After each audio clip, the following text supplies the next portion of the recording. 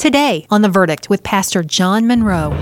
We are surrounded, aren't we, by broken, lonely, poor people. They are our neighbors. Reach out to them. Don't close your heart. Don't close your wallet. Reach out to them. Love your neighbor. But Jesus is saying more than that. Verse 44, I say to you, love your enemies. Welcome to The Verdict, featuring the Bible teaching of Pastor John Munro, Senior Pastor of Calvary Church in Charlotte, North Carolina. It's easy to love someone who treats you well, who respects you, who has your best interests at heart. But what about those who hurt you and cause you pain? Today on The Verdict, we're exploring the staggering command of our Lord Jesus to love our enemies. Now, here's Pastor John Munro. How are you in your dealings with others? Are you always insisting on your rights, your way, what you deserve? Is that the most important thing? Your reputation, your entitlement, your interests? I realize that it is very easy to get into that mindset, isn't it? But when you do wrong, we want people to be merciful to us. But are we merciful to them? Last time, as we listened to the teaching of Jesus and what we know as the Sermon on the Mount, we saw that Jesus is saying, don't retaliate. Display mercy and a generosity of spirit. Don't be self-serving. Now Jesus is going to go further and say that we are to love our enemies. Fasten on your seatbelt, as this is very convicting. But remember, this teaching comes from our Lord Jesus. You ready to hear the teaching of Jesus? Here it is. First of all, in Matthew 5, verses 38 through 42. This is Jesus speaking. You've heard that it was said, an eye for an eye and a tooth for a tooth. But I say to you, do not resist the one who is evil. But if anyone slaps you on the right cheek, turn to him the other also. And if anyone would sue you and take your tunic, let him have your cloak as well. And if anyone forces you to go 1 mile, go with him 2 miles. Give to the one who begs from you, and do not refuse the one who would borrow from you. Matthew 5, verses 38 through 42. Very convicting verses, aren't they? What is the basic point? Don't retaliate when you're personally insulted. Secondly, don't insist on your legal rights. Third, go the extra mile. Fourth, give generously. Give out of gratitude for all that God has given you. God can give you more and more and more. And the more you give, often the more the Lord gives us. Now, Jesus has more. Let's read on. You think that was tough teaching? More is to come. Let's read Matthew 5, 43 through 48. You ready for this? You've heard that it was said, you shall love your neighbor and hate your enemy. But I say to you, love your enemies and pray for those who persecute you, so that you may be sons of your Father who is in heaven. For he makes his sun rise on the evil and on the good, and sends rain on the just and on the unjust. For if you love those who love you, what reward do you have? Do not even the tax collectors do the same? And if you greet only your brothers, what more are you doing than others? Do not even the Gentiles do the same? You therefore must be perfect as your heavenly Father is perfect. Matthew 5, verses 43 through 48. We saw in the preceding verses the basic principle, don't retaliate. Is there more? Yes. Don't retaliate, but love your enemies. Jesus is commanding me to love my enemy. And I'm to pray for those who are persecuting me. And he says, listen, it's easy to love those who love you. Even unbelievers do that. Even the despised tax collectors do that. In that culture, the tax collector was regarded as despised. They were despicable people. Even the despicable people, even nasty people love their own. They love their own family. They love their own friends. They invite their friends over for dinner and they go to their friend's house for dinner. And that's the way it works. He says, Do not even the Gentiles do the same? At the end of verse 47. Even the pagans love their own. But I'm saying to you, it's true, you're to love your neighbor. Do you love your neighbor? Remember the marvelous parable Jesus told of the Good Samaritan, where the lawyer asks a very good question. As Jesus tells the story, he says, well, who is my neighbor? I'm glad that question was asked, because Jesus clarifies it. Your neighbor is anyone in need who you are able to help. In that parable, a man is traveling from Jerusalem down to Jericho. And on the way, he's robbed, he's beaten up, he's left half dead on the road. And the robbers, having stripped him of all of his possessions, leave him. And a priest comes, a religious man, and he's walking and he sees the man and just keeps on going. Here's a Levite, another religious man. He's walking on the same road and he sees the wretched man and he takes a look, but he passes by on the other side. They have a policy of non-involvement. This is not my problem. Someone else's problem. Poor man. It's a pity someone doesn't help him, but he's not my problem. I've got a very important appointment down in Jericho, and I'm a very busy man, and this man, someone else can help him, but not me. And then Jesus says, a man come who's a Samaritan, who really, there is animosity between the Jew and the Samaritan. Here's a Jew left half dead, and here's a Samaritan that you would have expected to kept on going. But no, the Samaritan comes. We call him the Good Samaritan. And he helps the man. Do you practice the policy of non-involvement? Close your eyes to something. Bury your head in the sand. Here is someone you know. God has put them in front of you, and you know they have a need. And you, in effect, don't care. Jesus said, don't do that. Love your neighbor. And we are surrounded, aren't we, by broken, lonely, poor people. They are our neighbors. Reach out to them. Don't close your eyes. Don't close your heart. Don't close your wallet. Reach out to them. Love your neighbor. But Jesus is saying more than that. Verse 44. I say to you, love your enemies. Not only am I not to hate my enemy, I am to love my enemy. That requires, doesn't it, the love of God in our hearts and the Holy Spirit in our lives. The Romans were Israel's enemies, occupying Israel. The Romans were often brutal and harsh. And here is a command to followers of Jesus. You know these Romans who treat you so badly, these Romans who are so arrogant, these Romans who have taken over your government, I want you to love them. I know they're your enemies. I want you to love your enemies.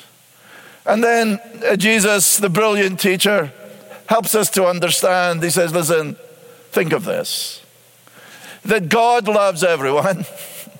God sends the rain and the sun on the evil and the good, on the just and the unjust. Today in Charlotte, we have a beautiful sunny day. It's a wonderful day. And that sun comes down on everyone in Charlotte.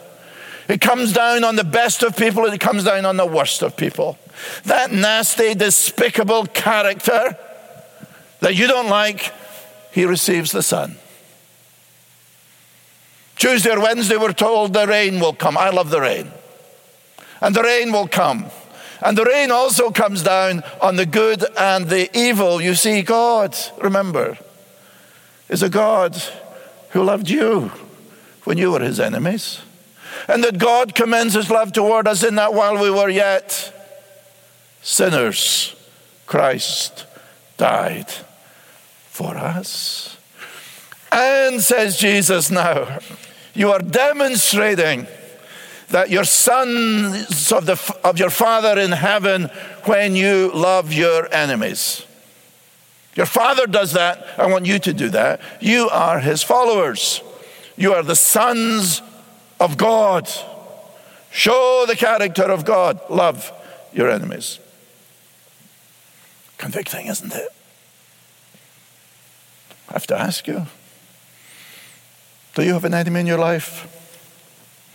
I don't mean someone out there to kill you, but is there someone there who has really hurt you? Some individual you really detest. Some individual, when you think of them, it brings bitterness, and it might even be hate. And you certainly despise that person, and you certainly want nothing to do with them. And quite honestly, you rejoice if something bad happened to them. You would say they deserve that.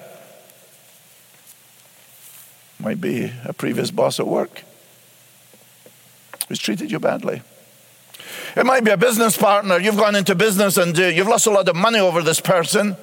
They defrauded you and they left you short of a lot of money. You say, I would never deal with that individual again. I really hate them. Could be a family member. Could be a former husband or wife. Could be your own father. Could be your child. Could be a brother or sister that you know. Is there someone that you hate? And you say, John, they've wronged me. They're bad. They've seriously wronged me. They've abused me. They've taken advantage of me. I understand. They are your enemy. I'm not disputing the fact that they have wronged you. I'm not disputing the fact that they are your enemy. But what Jesus is saying to you and to me, I want you to love that person. I want you to love your enemies. Not only are you not to seek vengeance on them, you are to love them. Abraham Lincoln said the best way to destroy your enemy is to make him your friend. I suppose that works in politics sometimes, doesn't it? Love, the power of love can turn that enemy into a friend. And a great way to begin to love your enemy is given by Jesus. Notice in verse 44, pray for those who persecute you. You ever prayed for that enemy? You ever prayed for that person, that enemy? But let me bring it a little broader, perhaps even more convicting. Are there groups of people that you hate? Is there a group of people that you despise? You think you're superior to them? You dislike? You're prejudiced against them? You say, what do you mean, John? I've met people who just say, I don't like these Hispanics. I don't like these immigrants. Listen, I am an immigrant. Are these people, you sometimes can't understand them.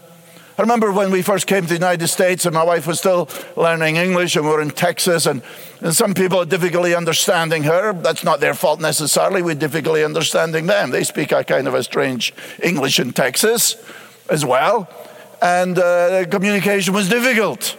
I understand that. That's not a problem. We can both improve. But some of them were quite mean, made nasty comments. Are you like that? What about your view of African Americans? You just think you're better than them. You despise them. You make terrible jokes about them. Quite honestly, you're a racist. Is that true of you?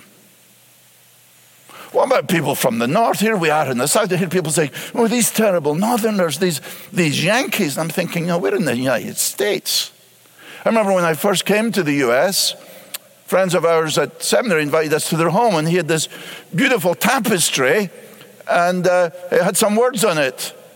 And I remembered my schoolboy Latin. It was E pluribus unum, which was the original motto of the United States. So I said to my friend, do you know what that means? He said, quite honestly, John, I've really never noticed it. I said, that's the motto originally of the United States, although it was changed some time ago to In God We Trust. What a beautiful motto. Out of many, one. Many different countries, many different nationalities, many different colors of skin coming to the United States and forming one nation of Americans. What a wonderful concept. And this worked to some extent. But how much more work we have to do. What about the church? E pluribus unum. Think of church. People from all over the world with different accents, different colors of skin, different nationalities, all coming together as the one people of God. And the blood of Jesus Christ, which cleansed me of all of my sin, is the same blood that cleanses you of all of your sin. And the Holy Spirit who indwells me is the same Holy Spirit who indwells you. And so we are to love one another. But, says Jesus, you're also to love your enemies. Now, I don't know what that means in your life. I don't know if you're prejudiced or not. Perhaps you're prejudiced against white Caucasians. I don't know. All I know is human nature can be very prejudiced, can't it? And we can hurt people. And we can make jokes. And we can make stereotypes. And think of the injustice in this country against some immigrant, against some African American going for a run and being confronted by people who perhaps didn't like the color of his skin. I don't know all the details. You know, when I was a little boy, we were taught the chorus, Jesus loves the little children, all the children of the world, red and yellow, black and white, all are precious in his sight. Jesus loves the little children of the world. I thought this morning I might sing it, but my throat's a bit off. That's my excuse. You know, when we learned that, I had never seen a black person in my life. I had never seen someone who was yellow or brown or red. I was surrounded by white people. But I'm very thankful that these Sunday school teachers were teaching us something that we need to grasp, that Jesus loves everyone, and the love of God embraces the whole world, and it embraces you, and you did not choose your ethnicity. You did not choose the color of your skin, and neither did I, but we are all who love Christ, we're his followers, and Jesus is saying, whatever that enemy is, I don't know what the enemy is in your life. I know those who have mistreated me, and I know what I am to do according to the teaching of Jesus. You are to love your enemy. Perhaps you need to repent of some hate in your life. Perhaps before God you've got to admit that you are really a racist, that you're prejudiced. And praise God that when we were his enemies, Christ died for us. What a transformation it would be in Charlotte, wouldn't it? What a transformation in the Carolinas if we loved not only our neighbors but our enemies. And this week I want you to reach out to that enemy. Will you pray for those who have hurt you, who have persecuted you, who have hated you, who have mistreated you, who have abused you? Yes, this is counter-cultural living for those who are in the kingdom of God. And it is being like God. Did you notice the last verse? Verse 48. You therefore must be perfect as your heavenly Father is perfect. There's the standard. This is what perfect means: to be complete, to be mature, to be like God, to reflect the very character of God. You say, who could attain that standard? This is the transformation of the gospel. That the more I follow Jesus Christ, and the closer I am to my Savior, and the more with humility and with trust I obey his teaching, the more I will become like Jesus. That's the point. To be like him, to be like God. Paul puts it this way: have this mind among yourselves, which is yours in Christ Jesus. Philippians 2 verse 5. He puts it again this way in Ephesians 5, 1 and 2. Therefore, be imitators of God as beloved children, and walk in love as Christ loved us and gave himself up for us. 1 John 4, verse 7. Beloved, let us love one another, for love is from God, and whoever loves has been born of God and knows God. Do you get the point?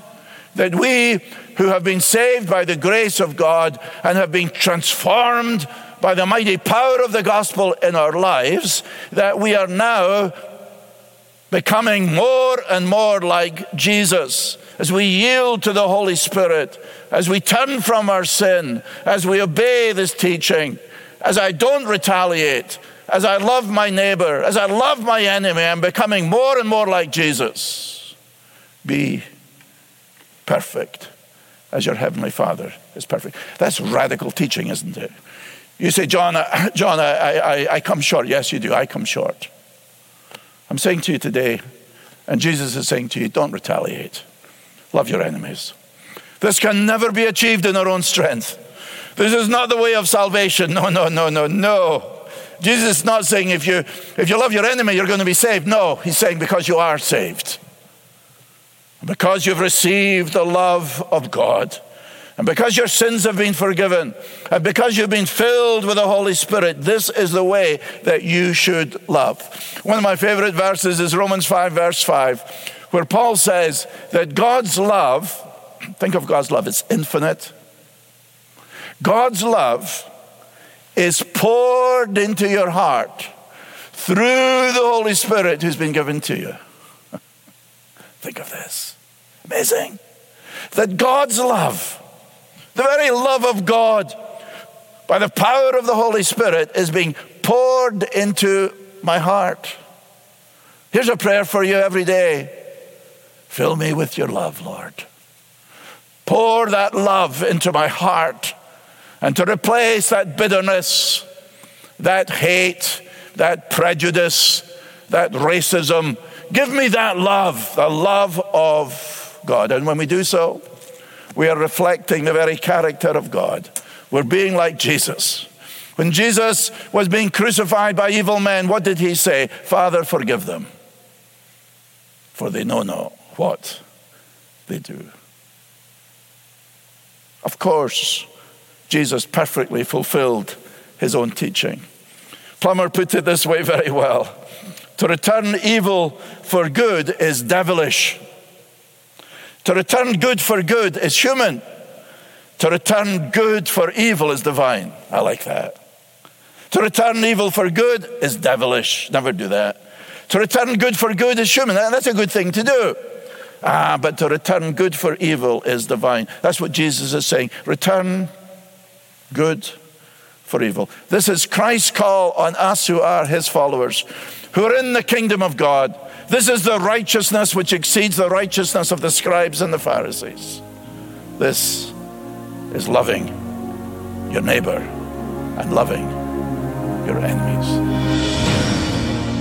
You're listening to The Verdict with Pastor John Munro and the end of a message titled Loving Your Enemies.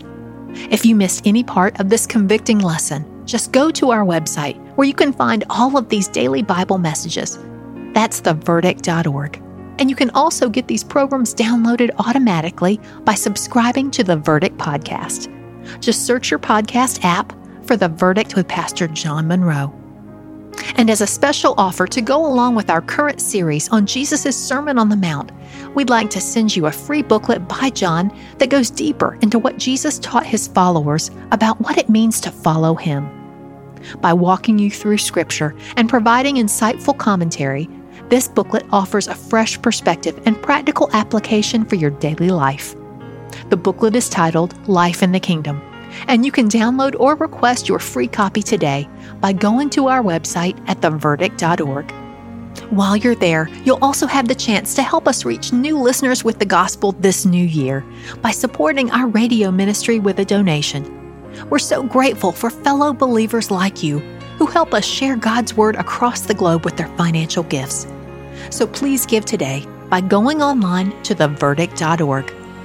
We also want to invite you to join us for Sunday morning worship here at Calvary Church in Charlotte, North Carolina, home of The Verdict.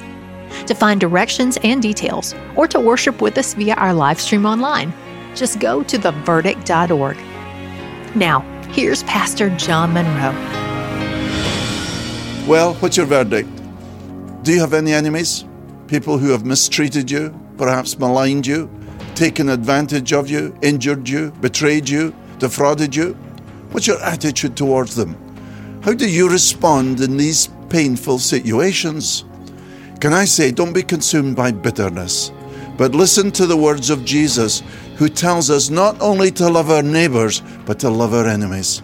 That requires the love of God in our hearts, which is promised as we receive Christ. Hypocrisy is our subject next time, so join me then. Thanks for joining us today on The Verdict. I'm Michelle Davies. Today's program with Pastor John Munro was produced and sponsored by Calvary Church in Charlotte, North Carolina.